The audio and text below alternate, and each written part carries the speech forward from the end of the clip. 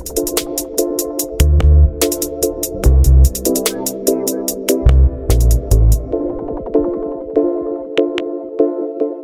right, welcome to the Fantasy Fanatics podcast, and welcome to Fanatics Football. I'll be your host once again, James, and I'm joined once again by Nate. What's up, man? So, All right, in today's episode of Fanatics Football, we're just going to cover some of the top free agent signings this week in the NFL. We'll just go through some of the news, some of the contracts, and we'll sort of discuss our opinions on them based on their value to the teams. And then in the next half of the episode, we'll just sort of bring our top 12 quarterback rankings heading into the 2021 fantasy season for half PPR. So, Nate, let's just hop right into it. Let's just get into some of the signings for the week. Let's start off with one team that just made a bunch of big splashes, and that is my New England Patriots. I'm really happy that they actually went out and did something this year. I know normally Bill Belichick's very conservative when it comes to contracts, but I guess with the cap space, they just decided to go crazy this year. that's what it looks like. Let's just go through some of the signings and then we can sort of talk about them. First off, they re-signed Cam Newton to a one-year deal of around 13.6 million. Of course, there's a base value to that. Then there's incentives to build off of that based on what he does in the season. And then just looking at some of the other signings, they signed tight end Hunter Henry to a 3-year, 37.5 million contract. They signed Jonnu Smith to a 4-year, $50 million deal. So two tight ends there. And then they brought in wide receivers Nelson Aguilar, a 2-year, $26 million deal. They also brought in wide receiver Kendrick Bourne on a 3-year deal of $22.5 million. And then they traded the Las Vegas Raiders for offensive tackle Trent Brown. And then they brought in some defensive players as well. They brought back linebacker Kyle Van Noy, which we predicted last podcast. They brought in linebacker Matt Judon from the Ravens on a 4-year, $56 million deal. They brought in safety Jalen Mills, and we found out why today they brought him in as Patrick Chung announced his retirement. So Mills is most likely going to be his replacement at safety. They brought in cornerback Justin Bethel, defensive lineman Henry Anderson, defensive tackle Davon Godchaux. They re-signed Dietrich Wise, and then they made a few other small moves, but that's basically the sum of everything they did in free agency. I just want to get your thoughts on maybe like a couple of the players, 2 or 3 of the players, maybe just your general outlook on everything the Patriots did. I think the signings are pretty good generally. I think Hunter Henry is going to be pretty good on the Patriots because he did do pretty well with the Chargers last year. Yeah, definitely. I know we on this show we call him Triple H, so I think Triple H will come through for the Patriots, and I actually like Jonnu Smith as well. He's just so athletic. I believe he was top 5 this year in touchdowns for tight ends, so he played really well. Um, and then I guess just looking at some of the other players, I know Aguilar and Kendrick Bourne are like top wide receivers, but they're definitely guys they can sort of, like I guess Belichick's type of guys you can put in there. They might not have big names, but they can still produce in the system, and I like that. I definitely like Matt Judon coming in. He would always get loads of sacks for the Ravens. He was one of their best defensive players. Bringing him in, I think solves sort of the issue the Patriots had last year with not being able to generate enough pressure on opposing quarterbacks, and they were just pretty much able to do whatever they wanted. And yeah, I don't know. Any other thoughts on just the signings or maybe the impact on the Patriots? I guess just kind of like what you said, the defense is going to be a bit better. So I guess I'm expecting kind of a more well-rounded Patriots team. Yeah, I'm definitely expecting that as well. Um, and I guess just moving into speaking of a well-rounded team, we can talk about your Cleveland Browns, just some of the moves that they made. They bring in safety John Johnson, signing a 3-year, $33.75 million deal. They re-sign Malcolm Smith, Rashard Higgins, and then they bring in defensive end. I better not butcher this. Takaris McKinley. I think that's how you say his name. But yeah, Yeah. he signed a 1-year, $4 million deal. So some small moves from the Browns, sort of addressing areas of need. And just what do you think of the overall, I guess, signings for the Cleveland Browns? I kind of like Rashard Higgins. I think he did pretty well uh last season.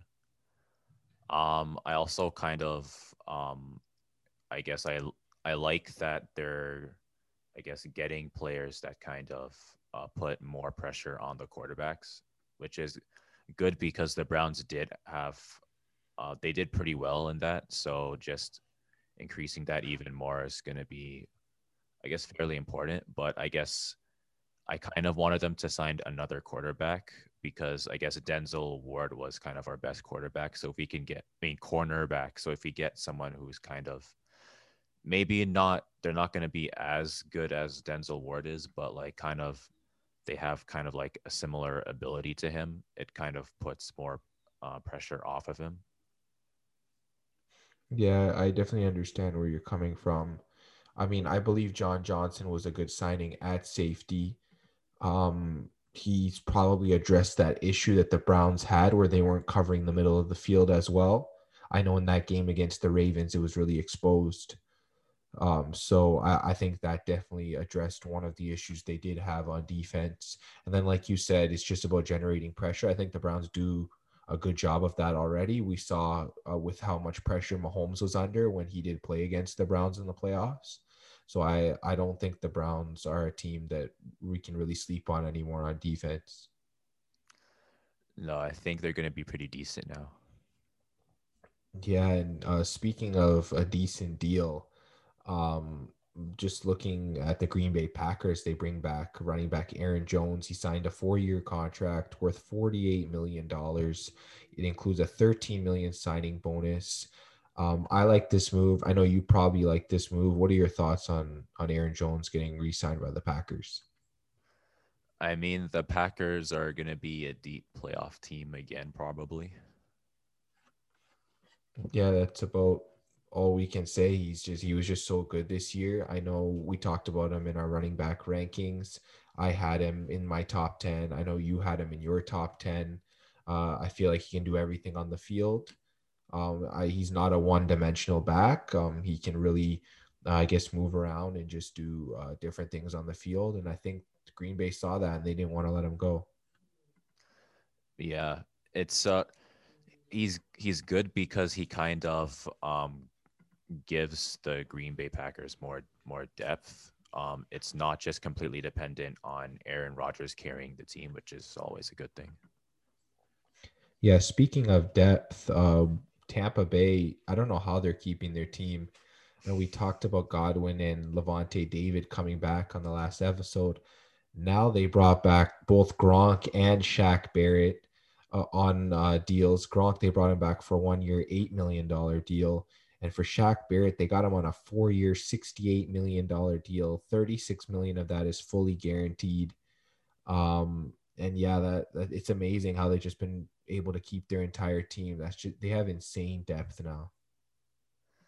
Yeah, they must be using some like WrestleMania money to get this. So They literally have turned the salary cap off at this point.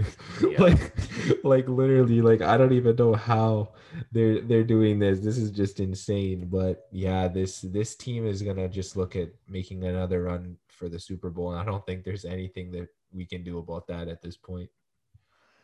I mean, they could repeat. I know they're just too deep. They're pretty much bringing back everybody. Everyone's restructuring their contracts to keep the entire team. It's just they really want to run this back, and I can't blame them. They have such a good team. Yeah, I mean, if you just won the Super Bowl, you're obviously gonna want to go for another one.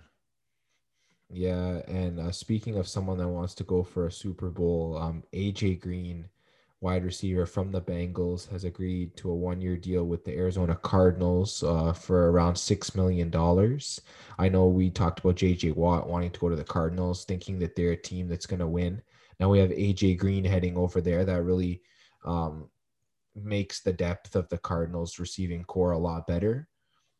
He'll join the likes of guys like DeAndre Hopkins, Larry Fitzgerald, Christian Kirk. So it's a pretty solid core right there. I don't know if you have any thoughts on that.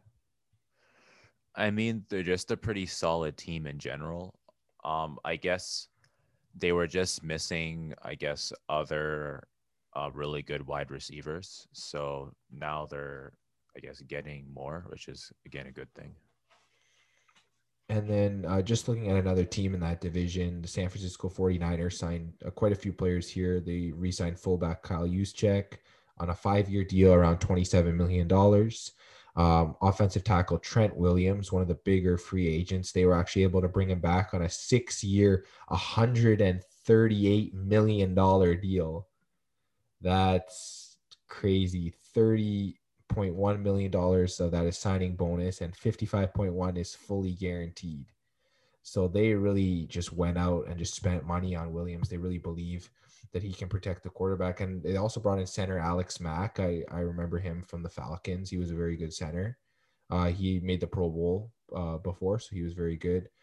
They brought back Emmanuel Mosley, who was a solid cornerback, 2 years, 10.1 million. And they also brought in Jason Verrett as a cornerback as well. So I guess the San Francisco team, I know they're going to be getting back their injured players, and now they've just made their team more deep. What do you think about this 49ers team? I mean, we did see them in the Super Bowl before the last season. So they are another potentially deep playoff team. But I guess just in general, that entire division is like, I think that's going to be the deepest division in the league this year. Yeah, assuming that, all the teams are just healthy. I know what happened with the 49ers last year made them a little less competitive, but assuming all the teams are healthy, yeah, I can totally agree with you. That division will be very competitive. Yeah, for sure.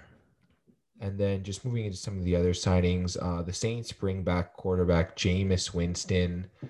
It was a 1 year deal. Again, it's $5.5 million, and 12.5 million with incentives. So a pretty nice deal he did get from the New Orleans Saints. I don't know. Does this mean he's the starter? Does it mean Taysom Hill's the starter? What do you think about this signing? I'm actually not sure if Taysom Hill is going to be the starter over Jameis Winston. It could be one or the other. We just have to see at this point. Yeah, I think just at this point, Winston, I mean, he can we know he can throw. I know he led the league 2 years ago in passing yards. He had 30 touchdowns, 30 interceptions. That second number is kind of disturbing, but other than that, I mean, the guy can play, like no doubt about it. I mean, we saw Taysom Hill's also able to play. He got some victories for the Saints last year as well. So, yeah, I guess we'll just have to see. The coaches are going to make a decision of who they want to replace Drew Brees, and I guess I feel like Sean Payton will make the right decision. It seems like he always has done that, and the Saints have always benefited from his leadership. Yeah, I mean, the Saints are still a good team, so it's not like there's any like extremely difficult decisions or there's any like serious holes that they have to address, I don't think. Yeah, I guess just speaking of a team that has a lot of holes to address, the Minnesota Vikings, they brought in cornerback Patrick Peterson to a 1 year, $10 million contract.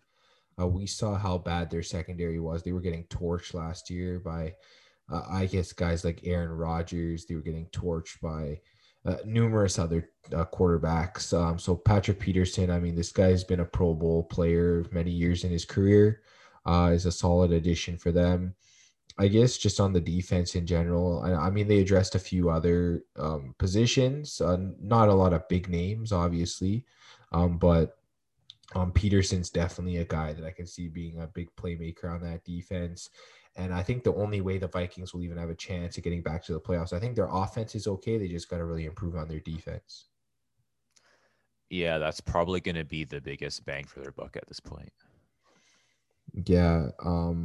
And I guess going to another team in the division, the Chicago Bears have signed quarterback Andy Dalton to a 1 year, $10 million deal. You can get up to 13 million with incentives. So I don't know, is this sort of a move to address their starting quarterback issue, or are they just gonna move him later for another quarterback? I don't know. What's your opinion on this signing? I don't feel like this kind of addresses their starting quarterback issue because, in my opinion, Red Horse isn't that much better than the Dark Horse. So I think mid-season they're probably still gonna have to go for someone. Yeah, at this point, I don't think Mr. MVP, Nickelodeon Most Valuable Player, Mitch Trubisky, is coming back. So I think it's gonna. Well, I guess as of right now, it's gonna be Andy Dalton and Nick Foles. They're probably just gonna compete for the starting job. I mean, that's decent. That's not ideal. I mean, they brought back Allen Robinson. I know we talked about that last week, and I mean, he definitely wanted, I guess, a competent quarterback. You know, he hasn't played with one his whole career. He's played with guys like I mean, Blake Bortles. He's played with like Trubisky, Foles. Like, you know, he hasn't really had that big name quarterback to sort of, I guess, just give him those throws that he can really like that are really right in his wheelhouse, you know, right in his mailbox kind of thing. He's had to really stretch out. He's really had to play, I guess, at another level just to get like basic production at this point. And he knows he can be a top five receiver in this league. A lot of us know that he can be a top five receiver in this league. It's just like, I mean, he has the talent to do it. He just needs sort of the surrounding cast around him to sort of bring that out of him, I feel like. Yeah, for sure. It's like he's doing everything, so now it's just on the rest of the team to kind of help him. Yeah, I can definitely agree with that. Um, and speaking of one of the teams that's made a lot of moves, they're on offense. Let's go to the Washington football team. They signed quarterback Ryan Fitzpatrick to a 1 year, $10 million deal. You can get up to 12 million on that in incentives. And they signed running back Lamar Miller to a 1 year deal. Curtis Samuel signed a 3 year deal, $34.5 million.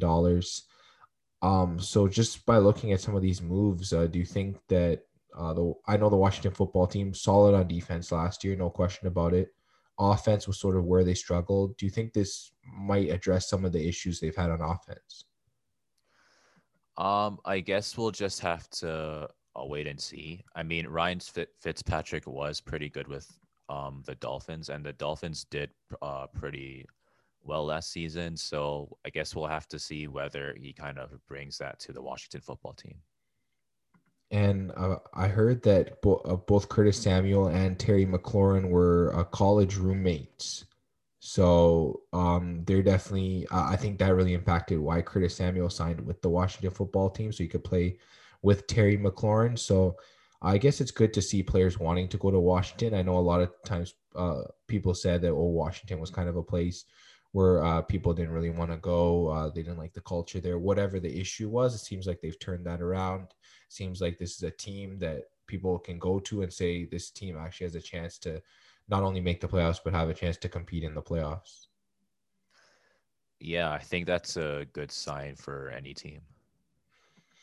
Yeah, and speaking of massive change on teams, let's just look at the Vegas Raiders right now. A bunch of contracts handed out, like we've seen them do most years. I know they bring back offensive linemen, both Richie Incognito and Denzel Good, on deals because I know they cut a bunch of offensive linemen. They traded Trent Brown to the Patriots, so they really needed to bring some guys back, so they did. Then they signed wide receiver John Brown from the Buffalo Bills, a 1 year, $3.75 million deal. And then they added a bunch of guys on defense. They actually made some good signings here. Yannick Ngakwe, they signed 2 years, 26 million. Jonathan Hankins, 1 year, 3.5 million. Quinton Jefferson, they don't have the details on his deal yet.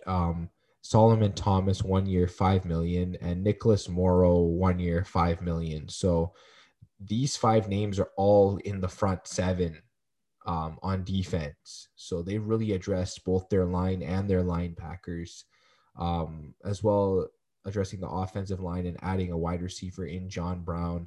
I don't know. What are your thoughts on some of these Raiders moves here? I think it's a good start. It addresses, I guess, a lot of, I guess, problems that they've had, but I'm not sure if that's gonna be enough to kind of put them over the Chargers or the Chiefs. Yeah, I know that those two teams are really trending in the right direction. And I guess speaking of the Chiefs, everyone complained in the Super Bowl that they couldn't protect Patrick Mahomes. And then right before free agency, they just start cutting some of their offensive linemen. And everyone's like, what's going on? But I guess the Chiefs had a plan like they always do. They signed both guards, Kyle Long, who just came out of retirement, and Joe Tooney, both to good deals. I know Tooney's contract is here 5 years, 80 million. I really loved Joe Tooney when he was with the Patriots. And then I also remember how Kyle Long played when he was with the Chicago Bears. So they're both solid offensive linemen.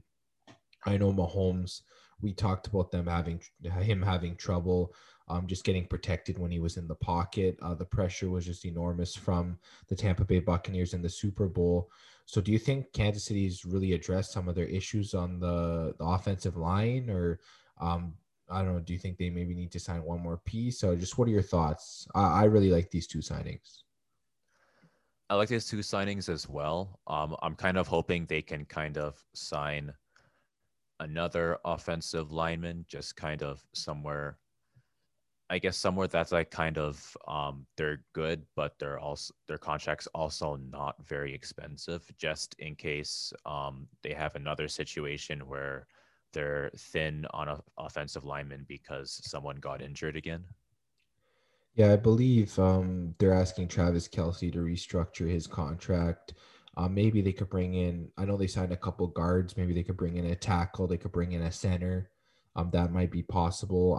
I'm not sure all of the names they have on their depth chart at those positions. So I guess that's just definitely something to look out for. And I guess just moving on to the Tennessee Titans, they made a number of signings this week.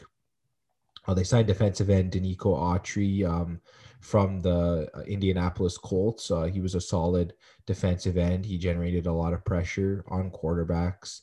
They signed linebacker Bud Dupree from the Pittsburgh Steelers. He was a Pro Bowl level player.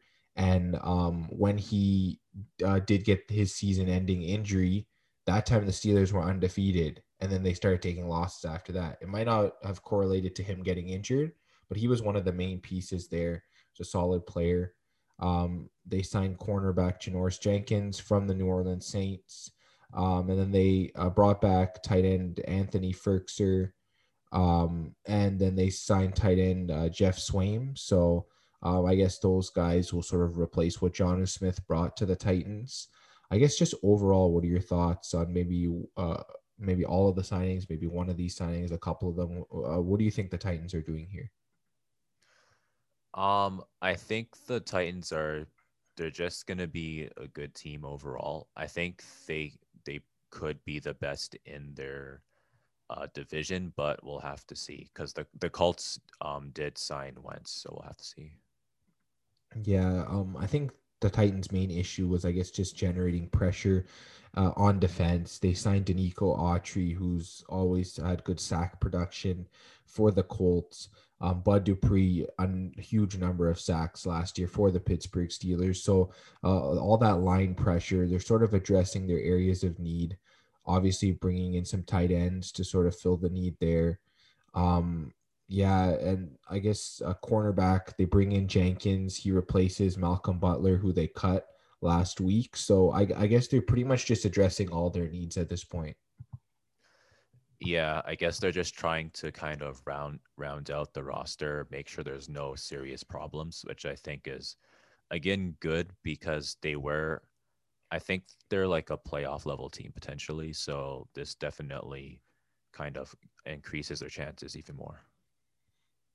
All right. And speaking of one of the players the Titans did lose, wide receiver Corey Davis went to the New York Jets. He signed a 3-year, $37.5 million contract. So great on Corey Davis for that. Um, I think at this point he's pretty much their best receiver. I know they have Denzel Mims developing there and others like Jamison Crowder and so on they have on that team, but I think Corey Davis goes in there as the best receiver. Yeah, I think so as well.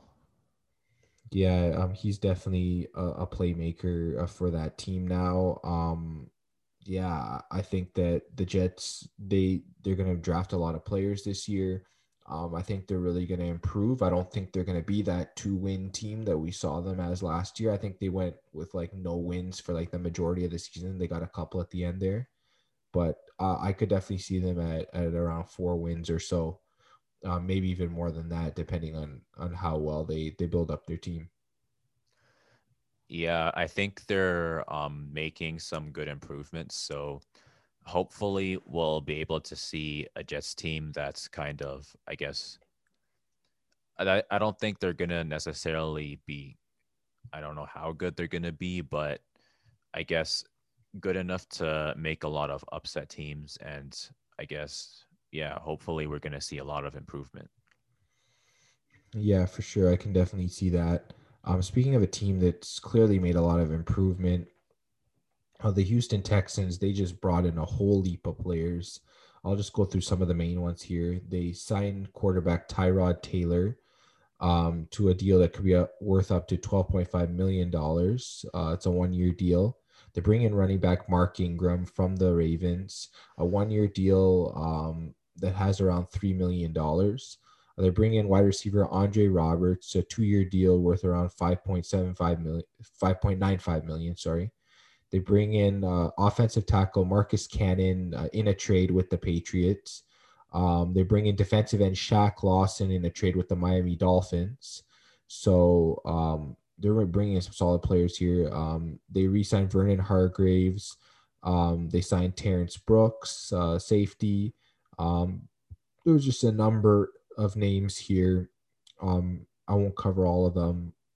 I guess just maybe what are your thoughts on some of these signings here for the Texans? They're some of them are depth signings, some of them are like main signings. What are your thoughts? It's a lot of signings. I'm kind of wondering whether or not they're gonna re-sign Deshaun Watson. I know he wanted to leave, but I'm wondering, um, I guess, is Tyrod Taylor supposed to be his replacement then? I think it's not a matter of re-signing him. I believe he just signed his contract last season, which is kind of weird that he would sign a multi-year deal to stay in Houston and then now say that he doesn't want to play there anymore. It feels kind of weird why he would do something like that. But yeah, I think Tyrod Taylor, what this is a backup plan. So if for some reason Watson either holds out, because apparently they don't want to trade him. So if Watson holds out, then they have a backup option in Tyrod Taylor. Tyrod can move around in the pocket, not as good as Watson, obviously, but similar to Watson. Can sort of play a similar offense. So you need a guy that can sort of, I guess, just fill in. And Tyrod seems to be that kind of guy. Yeah, I guess that makes sense. I guess like with Watson, again, there's a potential that this could be the best team in the division, but if there's a case where Tyrod has to take over, I'm not really too sure on how good They their might even be defense is lower going than to the be. Jaguars if Yeah. that happens. Yeah. Because the Jaguars, let's get to them now. They've really been just adding pieces. Like my goodness, just look at this list. Let me go through it. Um, they signed running back Carlos Hyde, 2 years, $6 million. Signed wide receiver Philip Dorsett. They signed wide receiver Marvin Jones Jr. from the Detroit Lions. Wow, they signed offensive tackle Cam Robinson, Tyler Shatley. They signed a whole heap of players here. Let me go to some of the main ones. Malcolm Brown, they got him in a trade with the New Orleans Saints. They signed Shaq Griffin at cornerback from on the Seattle Seahawks. He signed a 3-year, $44.5 million deal with the Jaguars. Big signing. They also signed safety Rayshawn Jenkins to a 4-year, $35 million contract. And yeah, they just brought in a whole bunch of players. They're drafting first overall this year. Looks like they'll be taking Trevor Lawrence as their quarterback. I mean, they've really rebuilt this team. Yeah, this looks like a pretty successful rebuild. It's like this division is actually looking really competitive now. Yeah, I'm definitely liking what the Jaguars have done here. I guess maybe they weren't completely sold on James Robinson, so they're bringing a guy like Carlos Hyde that can clearly produce there at the running back position. They bring in some wide receiver competition here. Marvin Jones is definitely a competent player, as we've seen in his days with both the Bengals and the Lions. So that was also a good signing. Bringing in guys like Malcolm Brown, like Rayshawn Jenkins, like Shaq Griffin. These are major playmakers on the defense. So, yeah, I'm really liking what Jacksonville is doing in this rebuild. Yeah, same with me. All right, that's just sort of been our recap of some of the signings in the first week. If some other signings happen after this podcast goes up, but we'll definitely cover them in next week's Fanatics football episode. But now I just want to move into our top 12 half PPR quarterback rankings for the 2021 fantasy football season. I know we talked wide receivers last week. I just want to talk some quarterbacks this week. Let's just giving our top 12. I know some of mine were sort of impacted by what teams did in free agency. And then a lot of mine just sort of stayed the same from where I thought quarterbacks were at. Um, Definitely this top 12 is not final. This is just an early outlook. We'll definitely be giving more up-to-date lists, I guess, closer to the season. But I guess I just wanted to start with you in your rankings, maybe giving your top three. Um, I just want to let you know that at number one, I have Patrick Mahomes. I'll explain why I have him there. And I have him in a separate tier by himself. That's sort of the way I've ranked it. But I want to hear your thoughts on your top three and why you have them there. All right, sure. So I guess I decided to, I guess, be kind of different, and I put Josh Allen first and Patrick Mahomes second, and I put Dak Prescott at third. The reason why I didn't put Patrick Mahomes at first wasn't because of his level of talent, but because the Chiefs are so good that I felt like there's a chance that they could not just clinch the playoffs, but clinch a bye again. And last year, when they clinched a bye week, they ended up resting Patrick Mahomes just so that he could stay fresh for the playoffs. And that kind of dropped his total fantasy points. He could have been like maybe first or second, and then he ended up being fourth just because he missed one day. So I'm thinking like if they clinch a bye week again, there's a chance that he might end up being second. And I guess Josh Allen, I put him first mainly because he was the number ranked quarterback this past season. His passing and his running is pretty elite, I think. The only thing that I think is kind of concerning me is his runs. The runs that he take is like pretty risky. He ends up facing a lot of pressure at the line. So I think that's something that's kind of a concern for the Bills. But in terms of numbers, Josh Allen was throwing 4,544 yards. He had 37 passing touchdowns. He had a 69.2% completion rating, but he did throw 10 interceptions, which is, again, kind of shows that I guess they need to improve their O line a little bit. In terms of rushing, he got 102 attempts, 421 yards, and 8 touchdowns, which is good. And he got one receiving touchdown, which I thought was interesting. I don't think that's going to be indicative of anything. I don't really expect receiving touchdowns from quarterbacks. So I think just in general, he has the potential to be number one again if I think Patrick Mahomes ends up resting for a couple of days just because they want to keep him fresh for the playoffs. I guess just going into Patrick Mahomes, we did talk about the O line. The O line's probably gonna be what kind of puts him over the top in terms of production. Um, Last year he did get 379.8 total fantasy points, and he was averaging about 25 fantasy points per game. He had 40 total touchdowns, 38 in passing, 2 in rushing.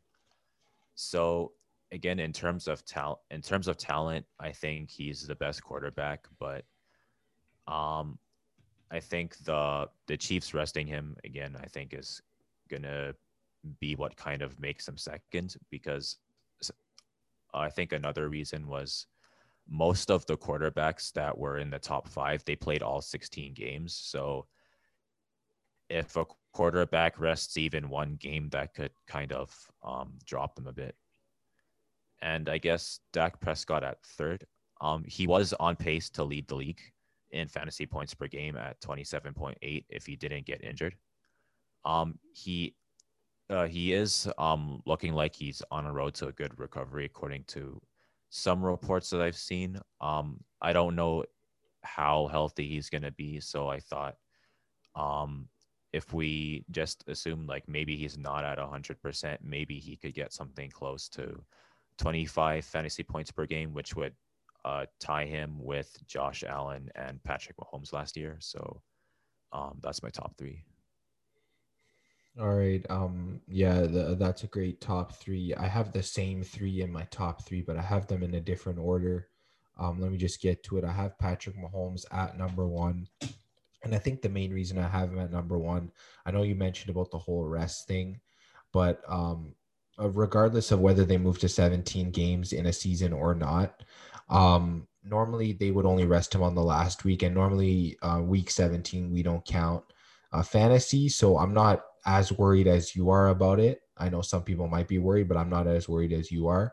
I guess the reason I have Patrick Mahomes at number one over guys like Allen and Prescott is that I guess just his talent level just takes him above all of them. But not only his talent level, also his production. The past 3 years, he's averaged at least 20 fantasy points per game over the course of all 3 seasons. So he's never been lower than 20 fantasy points per game in the past 3 years. Obviously, the 2018 season, he won MVP. The 2019 season, he got hurt. He still averaged over 20 that year, and then he went on to win the Super Bowl. Then in this past year, the 2020 season, he averaged like a good number of fantasy points as well. I think he was like what out of guys that played at least 5 games in the year, he was second to Dak Prescott in fantasy points per game. So he was just solid. Also, the thing with Patrick Mahomes, obviously, he has that offensive core around him, and sort of that scheme that's just built around him. I feel like that. I guess just Patrick Mahomes just is just perfectly set up for success there. Um, and then yeah, like I said, in consistent production for fantasy, I just don't see anyone that is sort of a surefire um, guy that you can just throw in there and just forget about. I feel like that. Okay, like Dak Prescott. I know we talked about you talked about the injury. I know with Josh Allen. I know you didn't mention, but he had problems turning over the ball again this year, and that matters in fantasy. I can't rank him over Patrick Mahomes, a guy that rarely turns over the ball. I know he had that one bad game against the Dolphins, but I mean everyone has bad games. Like let's not hit Mahomes over the head for that. Um, in my opinion, he's clearly the best quarterback heading into fantasy. If you take him at number one, you pretty much have no concern unless he happened to get hurt. But I mean, all players get hurt. Like that's a concern we should have for every player at this point. So I don't think there's any doubt that Mahomes is the best player in my eyes heading into the season for quarterbacks. And I feel like he's just in a tier of his own. And then I guess just looking at my next couple quarterbacks. At number two, I actually have Dak Prescott. I know you had him at number three because of injury concerns. And I've seen other rankings, people have him like 5, 6, 7, maybe. I feel like that's still too low. The guy, he had the highest average of fantasy points per game this year. I know he only played 5 games. I know people will say, okay, over a season, he wouldn't have been able to keep that up. Okay, I understand where people are coming from. But I think he maybe would have dropped by 1 point, 2 point average over the season. I still feel like he could have kept up close to that production. So he definitely would have placed somewhere in the top three in my mind. So I think definitely going into next year, especially with the weapons he has around him, I can't stress that enough. Prescott and Mahomes have like two of the best offenses you could ask for. Like I know for Mahomes, you got Kelsey, you got Tyreek Hill, you got Clyde Edwards-Helaire. Those are three big playmakers. And then, of course, they're going to put other pieces around him as well. And then looking at Dallas, you got um, Ezekiel Elliott, you got Amari Cooper, you got Michael Gallup, you got CeeDee Lamb. And, we didn't even mention tight end, whether they have Blake Jarwin or they have someone else. I mean, he's got pieces around him. Um, Prescott's going to produce regardless. I mean, you got those kind of playmakers around you. I mean, CeeDee Lamb should continue to develop into a high end receiver for that team. I just really see Prescott as having that path to becoming the second best quarterback. And I feel like you're just getting good value. Obviously, don't reach for him, maybe where you would for Patrick Mahomes, but he's definitely a guy I like there at the number two spot. I feel like if he's the quarterback going off the board after Patrick Mahomes, I feel like that's sort of the right thing. And then looking at number three, I have Josh Allen. The reason I have Josh Allen over some of the other quarterbacks underneath him is because he can produce with not only his arm but also his legs. I know rushing yards definitely account for some of the reasons why quarterbacks get high totals in fantasy. Rushing touchdowns also count for more than passing touchdowns, so that definitely improves Josh Allen's case. Of course, like I mentioned, turnovers have been an issue. They've been less of an issue for guys like Patrick Mahomes and Dak Prescott, so which is the main reason why I have them above Josh Allen. I feel like you're not going to have to worry about turnovers as much with those two guys compared to Josh Allen. I think he had like 6 fumbles on the year. He had a few interceptions. But like you said, Josh Allen was the highest scoring overall fantasy producer at the quarterback position this past year. I guess just depending on different formats that you look at. But I believe over a 16-week period, it was Kyler Murray. But then if you count that 17th week there, then Josh Allen did technically pass him. So Josh Allen technically was the highest scorer this year. But yeah, Allen's still another solid option. He definitely should be at number three. Him and Stephon Diggs had a great connection last year. He's got guys like Cole Beasley there, Emmanuel Sanders signed there. Now I know we didn't mention him in our signings, but we'll mention him now. He's got another target there. Um, but yeah, Josh Allen, like I said, he can produce with his legs, so that's another good reason why I think that he's definitely a top three quarterback. He's number three in my books, at least for now. Let me get to your next three.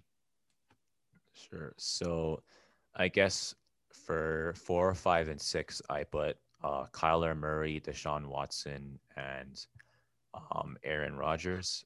For Kyler Murray, he did get 23.7 fantasy points per game, and his total was 390.74. And he did throw for 3,971 yards. He got 26 passing touchdowns. He had a 67.2% completion rating. He did throw 12 interceptions, which is a little bit concerning, but I think he might throw less this season. For rushing, he got 133 attempts, 819 yards, and 11 touchdowns. So, again, he is another very talented quarterback, in my opinion. He did finish second last season in, I guess, in terms of total points, but I don't think he's gonna be over Dak Prescott or Patrick Mahomes or Josh Allen this season, but he's still gonna be in the top 5, I think. So I decided to put him at 4th, and I put Deshaun Watson at 5th. He did finish 5th last season. He got 23.5 fantasy points per game, 376.32 total fantasy points. I think it kind of depends on if Deshaun Watson is gonna play I guess all season. I'm just kind of assuming that he is, but if he ends up holding out, he's probably not gonna be in the top 5. Because Even you the need top to, 12. Yeah. yeah, you need to be there like every game in order for you to be in the top 12 pretty much. So if he holds out, he's not going to be in the top 12, but I'm just assuming kind of like the best case scenario for Deshaun Watson, he should be at least around 5th. I think Aaron Rodgers I put at 6th. He did finish 3rd last season, but most of the elite quarterbacks, they can run and pass. Aaron Rodgers, I think he can run, just not to the level of like the other guys, and he's mostly a quarterback that likes to throw. I think he's the best in the league in terms of getting passing touchdowns. I think he got 48 passing touchdowns. So I think based on that, he shouldn't be any lower than 6th, in my opinion. And Russell Wilson, actually, that's 7th. So that's my 4 to 6. Okay, so I think you mentioned you had Kyler Murray at 4th, you had Deshaun Watson at 5th, and then you had Aaron Rodgers at 6th. Okay. Yeah.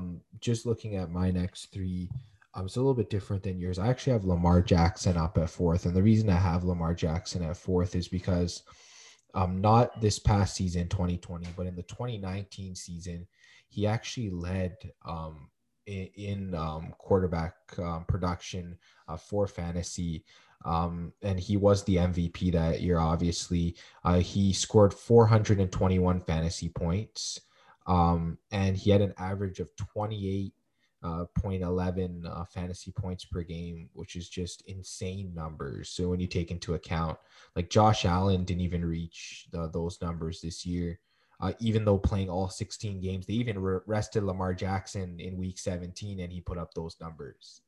So just considering he has that high level talent that can really just put him over the top. I mean, this year he didn't even play bad. He averaged like 22.79 fantasy points per game. I mean, that's still pretty solid. It's not averaging the 28 that he put up 2 years ago, but I mean, especially I know he dealt with injury. He dealt with all sorts of things this season, and he still put up good numbers. I know that the whole team had COVID and everything. I know he missed one of the games for that. There was just a number of issues with the Ravens, but I feel like he can sort of get back to maybe not the MVP level he was at, but definitely, I guess, middle ground between this past season and I guess where he was during his MVP season. So I feel like that he's not in that top end tier where Patrick Mahomes is. I know people were ranking him there last year, and understandably because he was the top scorer from the year before. But and also I don't feel like he's where Prescott and Allen are in terms of his passing numbers. But I feel like on the ground he's the best running back. Like he had I believe he had the third most touchdowns for rushing for quarterbacks behind Cam Newton and Kyler Murray. And yeah, he just has that elite rushing upside that no running back has in this league. And we know rushing yards count for more than passing yards when it comes to fantasy. So I definitely can't. I mean, I could maybe rank Lamar Jackson underneath the next guy I have, but I can't rank him any lower than that, in my opinion. I feel like that he should be drafted as a top 5 quarterback just because of having that upside to be the number one at the end of the year. And then I guess just moving into number 5, I have Kyler Murray. I know you had him at 4th. I could have him at 4th as well. He's sort of in that range. I could switch him with Lamar Jackson, I feel like. But yeah, you mentioned 11 rushing touchdowns on the ground. That's second in the league. So he's putting up elite rushing totals. He's putting up great passing totals. You mentioned he was second in total fantasy points for this past season. So just overall solid numbers for Kyler Murray. Adding AJ Green to that team just makes that team even more solid. Just makes him an even a bigger passing threat as well. So I mean, Kyler Murray, he's really looking like a top 5 quarterback heading into next season. There's not really much I can say about that. And then number 6, you had Aaron Rodgers. I actually have Russell Wilson at number 6. Um, I'd say within the first 4 or 5 weeks of the season, he was right behind Dak Prescott in production. So he was like right there. He was producing at an insane rate. I know he got dialed back later in the year. He did struggle later in the year. But I mean, assuming that Russell Wilson stays in Seattle, you have guys like DK Metcalf there, Tyler Lockett. He's got guys there that he can throw the ball to. We know Wilson, what he can do on his legs.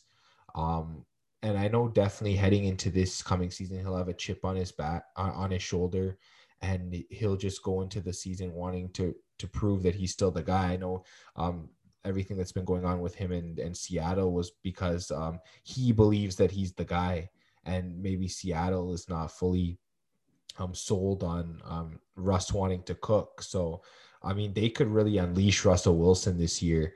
And I feel like just with the receiving core that he has, I know you ranked Deshaun Watson ahead of Wilson. I feel like that Wilson has a better receiving core than Watson has. I mean, I know they signed a couple guys, but they were just minor moves. I know Will Fuller hasn't signed back with the Texans. Brandon Cooks hasn't signed back with the Texans. I mean, right now, I don't even know who Watson's going to be passing to. There's no way I can put him in my top 5 or my top 6 until I know that there's some receivers there. I know he definitely has a talent level to surpass Russell Wilson. He's younger as well, but I just didn't have faith putting him over Russell Wilson.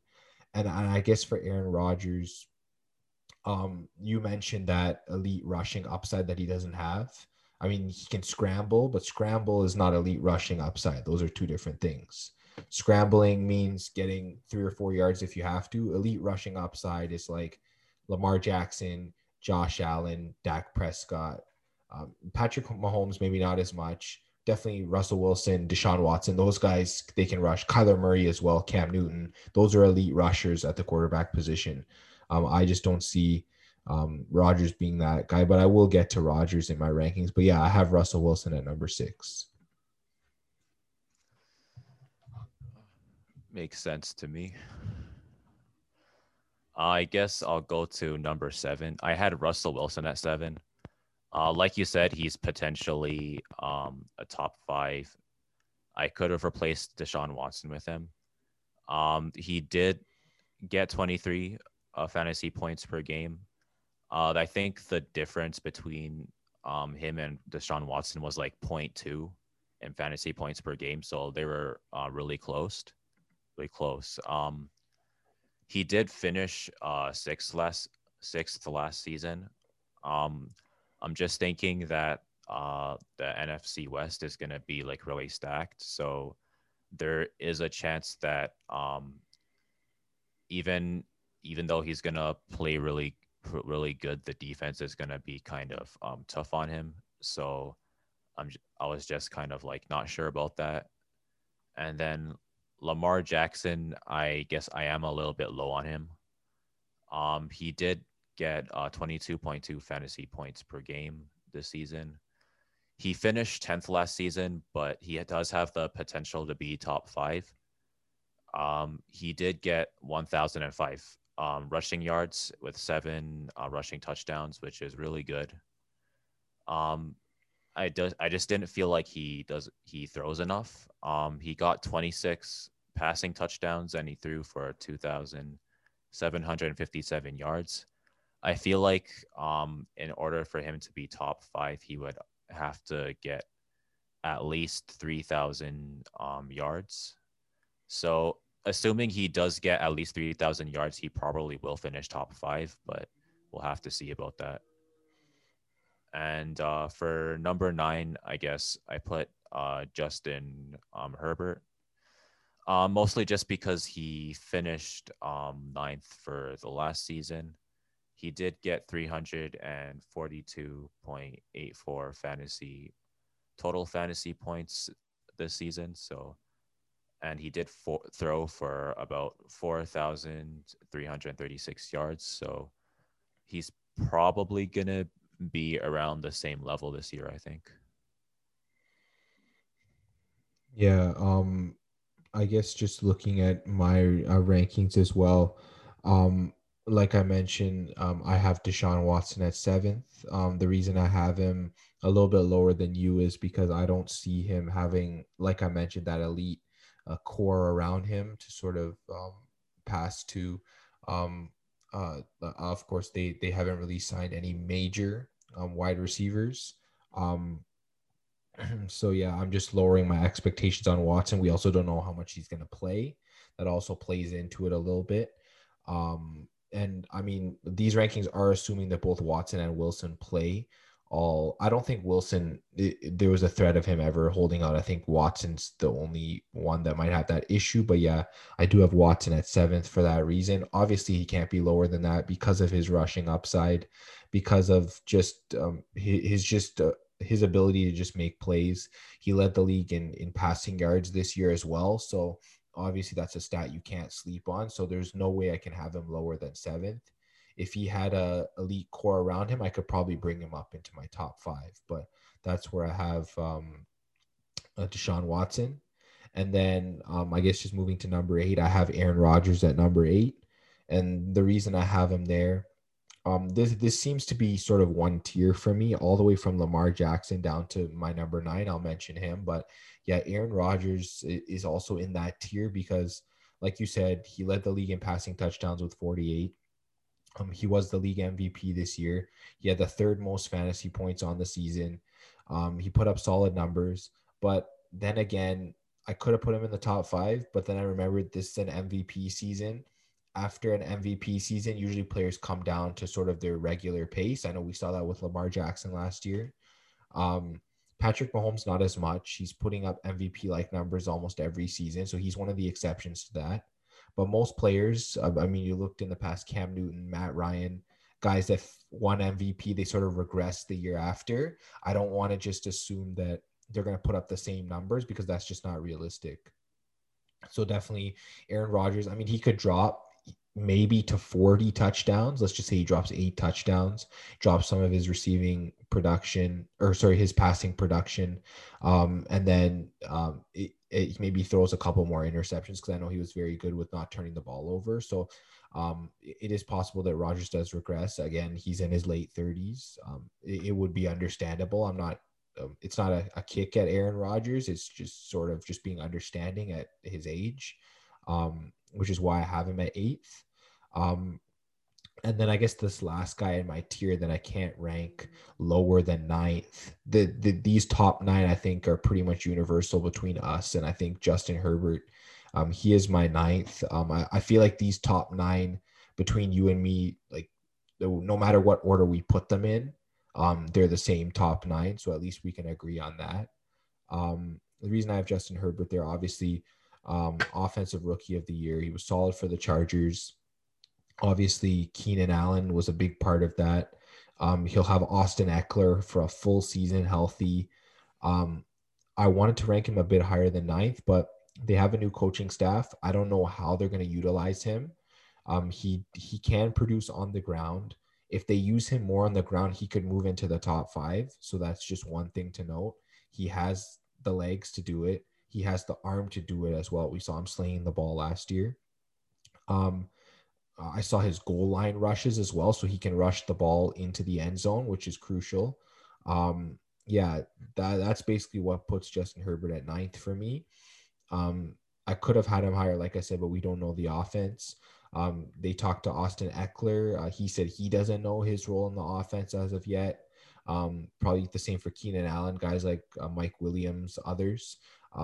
I guess we'll just have to see how they want to plan out their offense with their new coaching staff. So I know we'll definitely have to look out for that. But I think that ninth is sort of, I guess, maybe the floor for Justin Herbert. I think there is a possibility that he can get up higher than that. We just got to see how he's being used. But yeah, I'll get to you for your next three. So I guess my next three is Tom Brady, Ryan Tannehill, and Matthew Stafford. Tom Brady, he did finish eighth last season. He got 40 passing touchdowns and he threw for 4,633 yards. Um, he is another quarterback who's you could consider him as the best passing quarterback in the league, and he has again the deepest wide receiving I guess core in the league in my opinion. In the Tampa Bay is probably the deepest team in the league in that respect. I'm just thinking like you said, the most of the uh elite quarterbacks in terms of overall production, they can get a lot of rushing touchdowns and they can get passing touchdowns.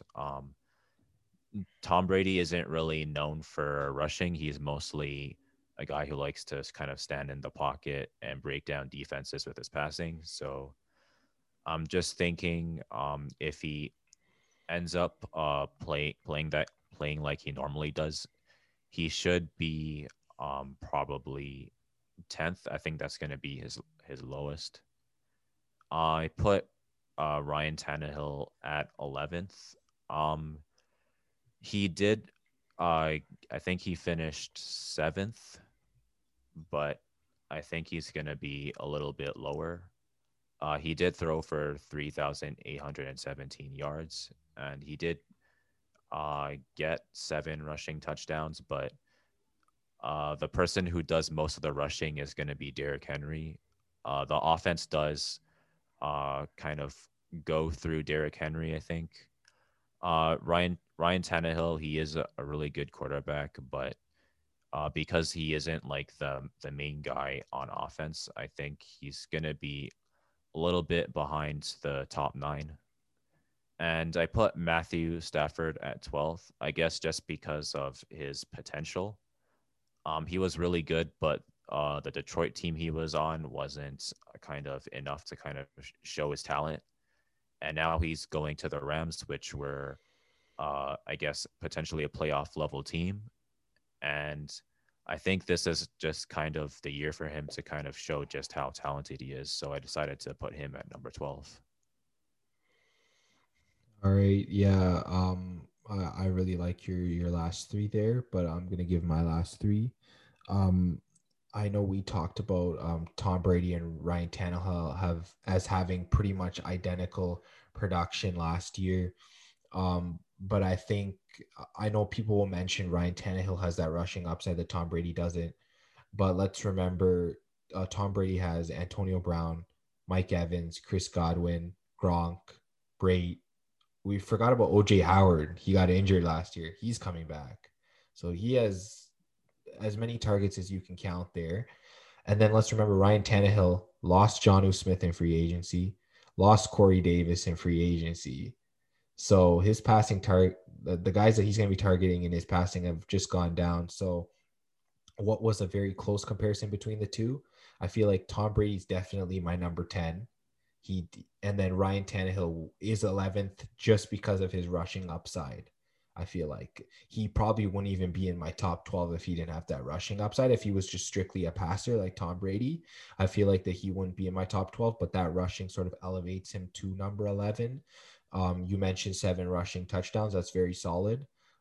So I definitely can say that Ryan Tannehill and Tom Brady, they're very close in my opinion. You probably couldn't go wrong with either of the two as your starting quarterback. Let's just say you didn't take one of those higher end quarterbacks, you sort of waited. You can grab one of these two guys as your starter, and I don't think you'd be disappointed. And then number 12, I just kind of went off the board. Just looking at all of these pass catchers that the Patriots acquired. And then along with his rushing ability, I just put Cam Newton up here. I know that not everything is solidified yet in New England. We don't know what Cam Newton's role is going to be, but this is just assuming that he is going to be the starting quarterback going into the season. Let's remember that Cam Newton was like putting up solid production in fantasy. I believe his first 4 games of the season, this was before he got COVID-19. He was just putting up insane numbers. Let me just take a look here. Yeah, he was in the top 7 quarterbacks in fantasy points before he got COVID. So let's just say he didn't get COVID-19. It is possible he would have finished inside the top 12. Remember, over the season, he led the league with 12 rushing touchdowns.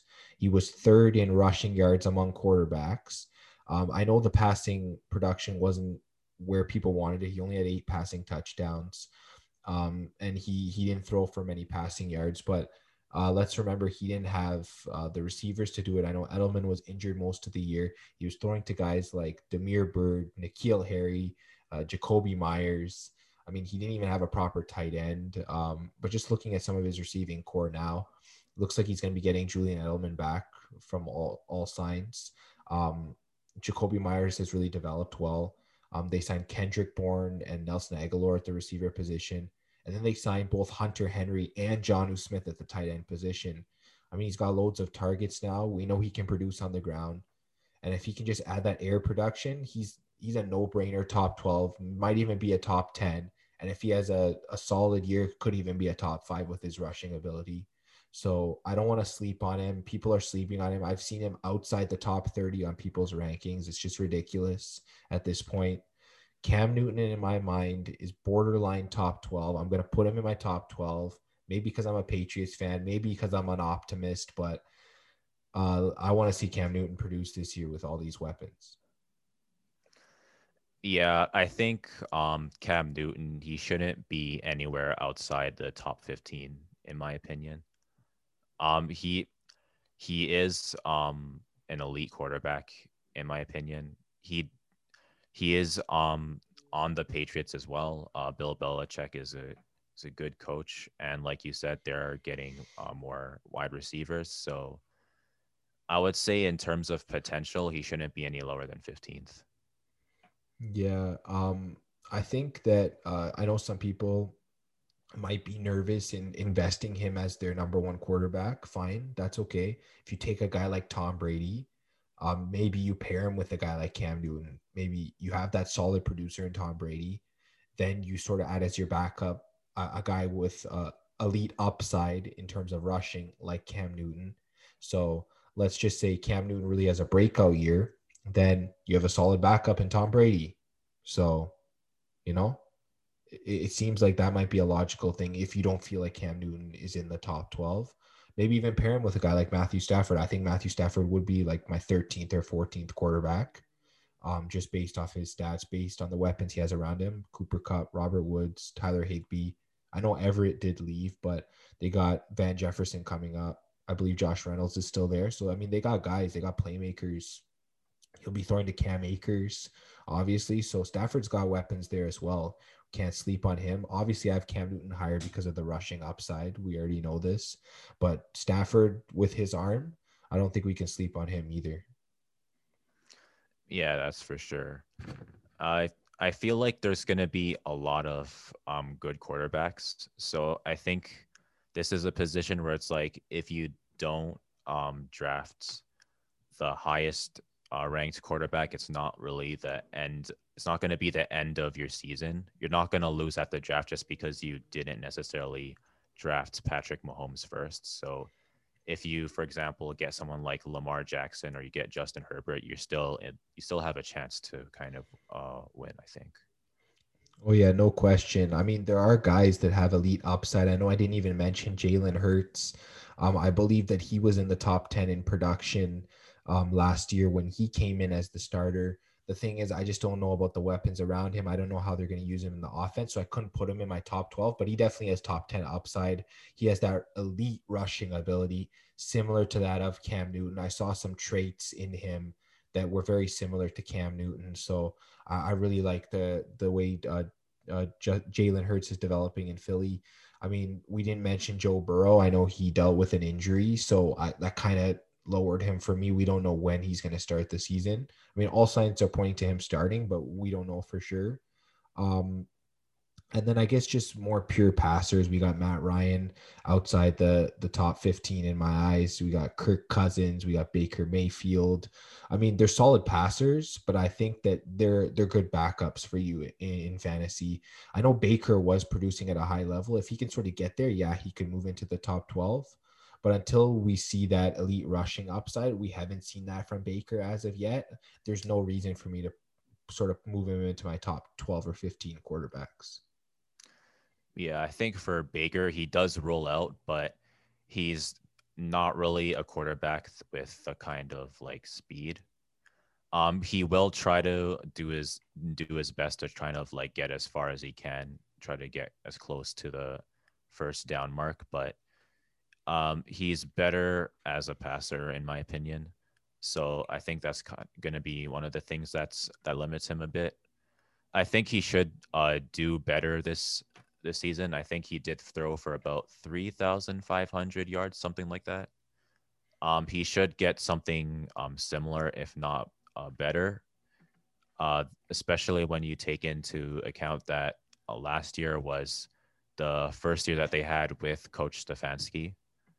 They did have a rough start in the first half of the season, but in the second half of the season, they played really well.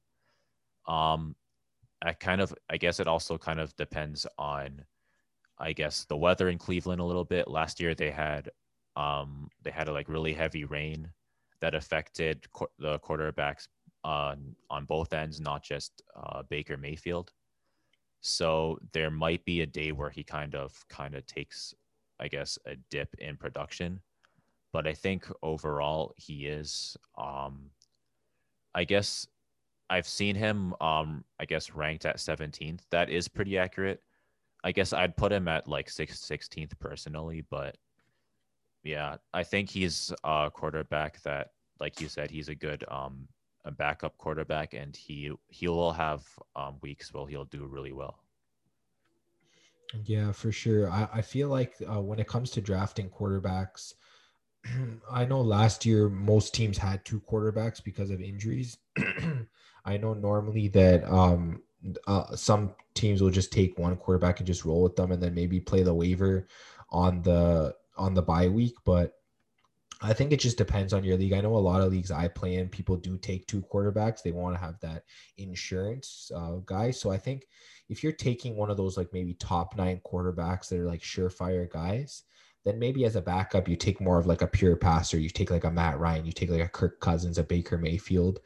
But then if you're sort of taking one of those like more pure passers near the beginning, like maybe a guy like Aaron Rodgers or Tom Brady, guys like that don't really have that elite rushing upside, maybe as your backup you take a flyer on someone with like high upside in terms of rushing. Maybe you dig into the bag, you grab like Carson Wentz. I know Wentz has had elite rushing upside in his past years. Daniel Jones is another guy. Maybe you dig even further, you grab like Tua Tagovailoa, maybe even go after Trevor Lawrence. Maybe he might have a breakout year if he gets drafted by the Jags. So I guess like I know from his college tape, Trevor Lawrence does have elite rushing upside, so he's definitely someone to look at. And if Taysom Hill's the starter, he's another guy, elite rushing upside. I know he was putting up top 12 production when he was in as starting quarterback for the Saints. So there's all of these guys here. You even got Ben Roethlisberger here. I mean, what did he throw for, like how many yards, like over 500 yards in that playoff game against Cleveland, something like that. Like he can sling the ball, like there's no doubt about it. I mean, and then there's sort of the waiver wire guys here. You got guys like Jimmy Garoppolo, you got Teddy Bridgewater, Drew Lock, Mitch Trubisky. I mean, there's all sorts of guys. Of course, Andy Dalton just recently signed. So we got a whole heap of guys here. But yeah, that's sort of just our top 12s. We can't really go a lot further than that with a lot of certainty because we just don't know how everything's going to shape out for each team. Yeah, there's still, I guess, some free agency and some kind of like coaching things that we kind of have to see before we know for sure. I feel like there's just still too many variables when it comes to pass catchers, when it comes to just, I guess, the overall composition of teams, the way they're going to look heading into the season. We don't know who's going to be where still. I mean, guys like Juju Smith-Schuster and Kenny Galladay haven't even signed as we're recording this. So I think that there's definitely a waiting game for that. But yeah, at least we could sort of talk about where our top 12 kind of is. Yeah, for sure. All right, that's going to be the end of the Fanatics football episode for this week, presented by the Fantasy Fanatics podcast. We'll be back next week for another Fanatics football episode, and then later this week for an Everything NHL episode. And until next time, thanks again, Nate, and we'll talk to you guys on the next episode.